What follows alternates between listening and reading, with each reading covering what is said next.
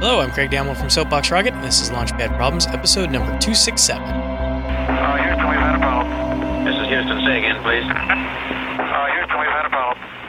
Your problem today is to determine what would be your commute task. What task would you do on your commute?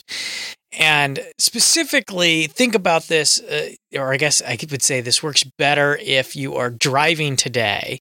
So if you were able to get a fully autonomous vehicle, what would you do with that extra time? If you don't, and you're currently on the bus, train, bike, if you had more space and more room, what would be your task? What would be the item you try and get done while you're going? And as you think about it, think about not just what you could do or want to do, I guess, but what could you actually do? What would make a task more difficult to do? Like, maybe prepping your dinner might not be a good commuting task because you're still in the car and don't have a refrigerator and everything else.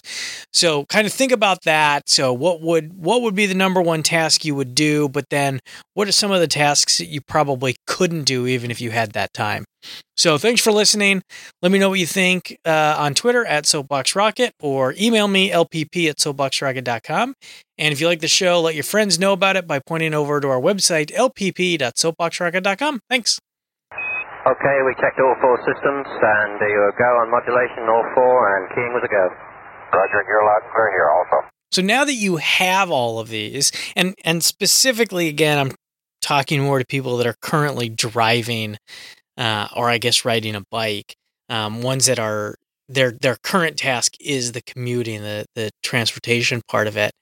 But if it's new, have you shifted your task over, or is it a new task? So for instance, perhaps you have simply shifted reviewing your inbox from when you get to the office to when you're driving to the office, but maybe reading might be a new task where it's something you always want to do, but you never have time for. So now you're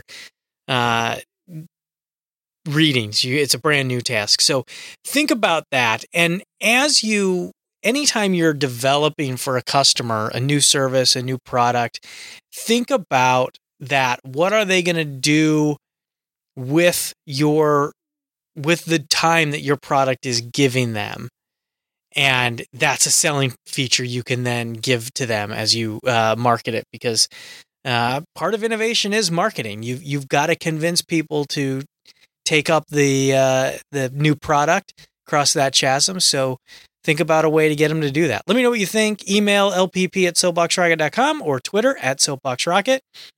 And if you enjoy the show, you can support us in two ways. One, by going over and taking a class on one of our courses, courses.soapboxrocket.com, or you can simply support us directly by giving a donation to glow.fm/launchpadproblems. Thank you.